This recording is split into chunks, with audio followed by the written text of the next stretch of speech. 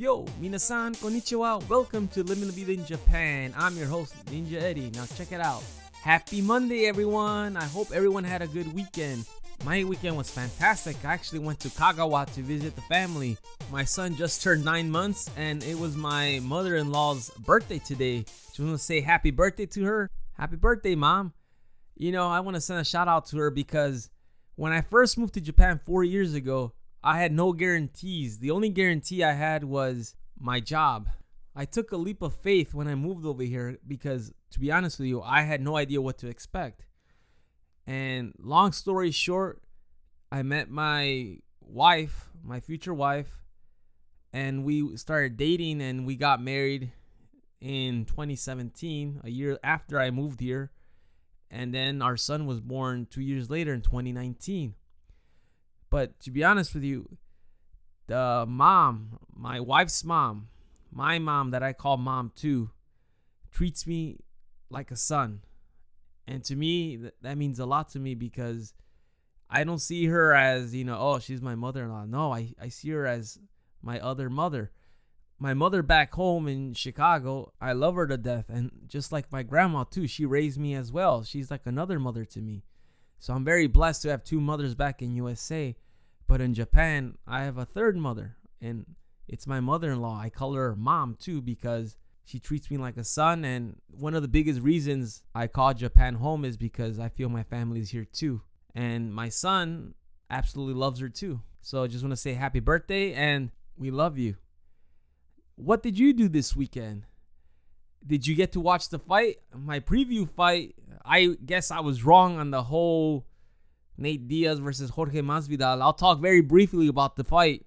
The fight was fantastic, except with the ending. I really enjoyed how they both were fighting, were throwing it down, and Jorge Masvidal definitely had the advantage. He won definitely all 3 rounds, and my prediction was Nate Diaz was going to win by submission in the 5th round.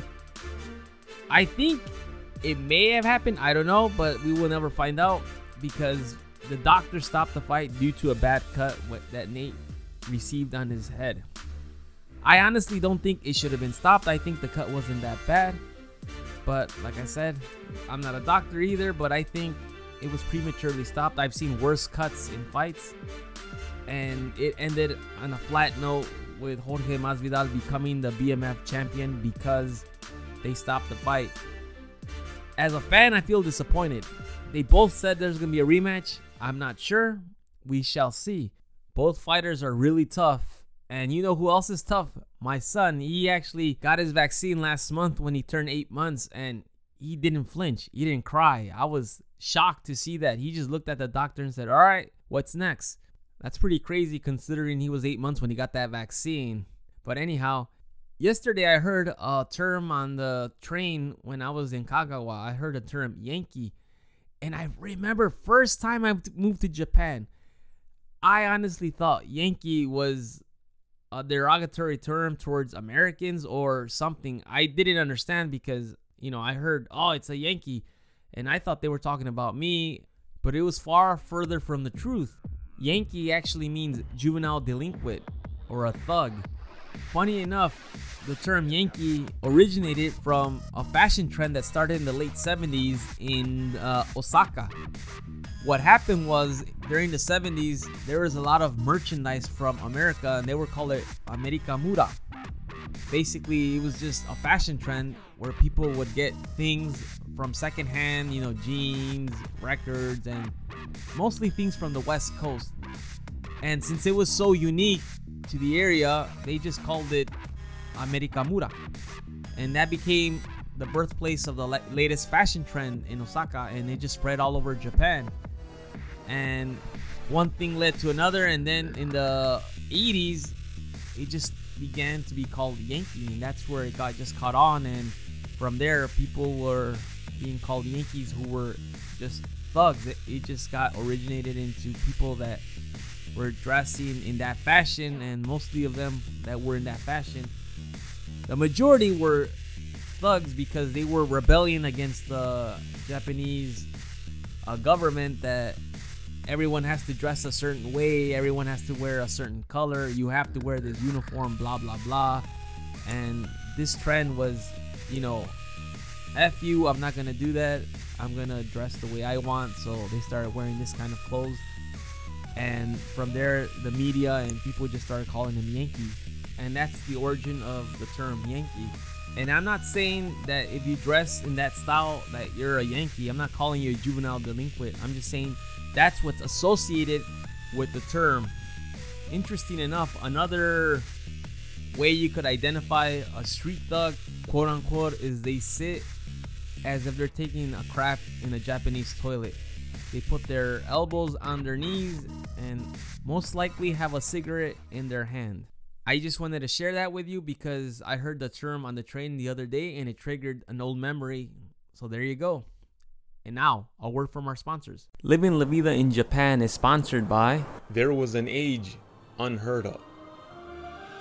Powerful wizards, warriors, and beasts existed.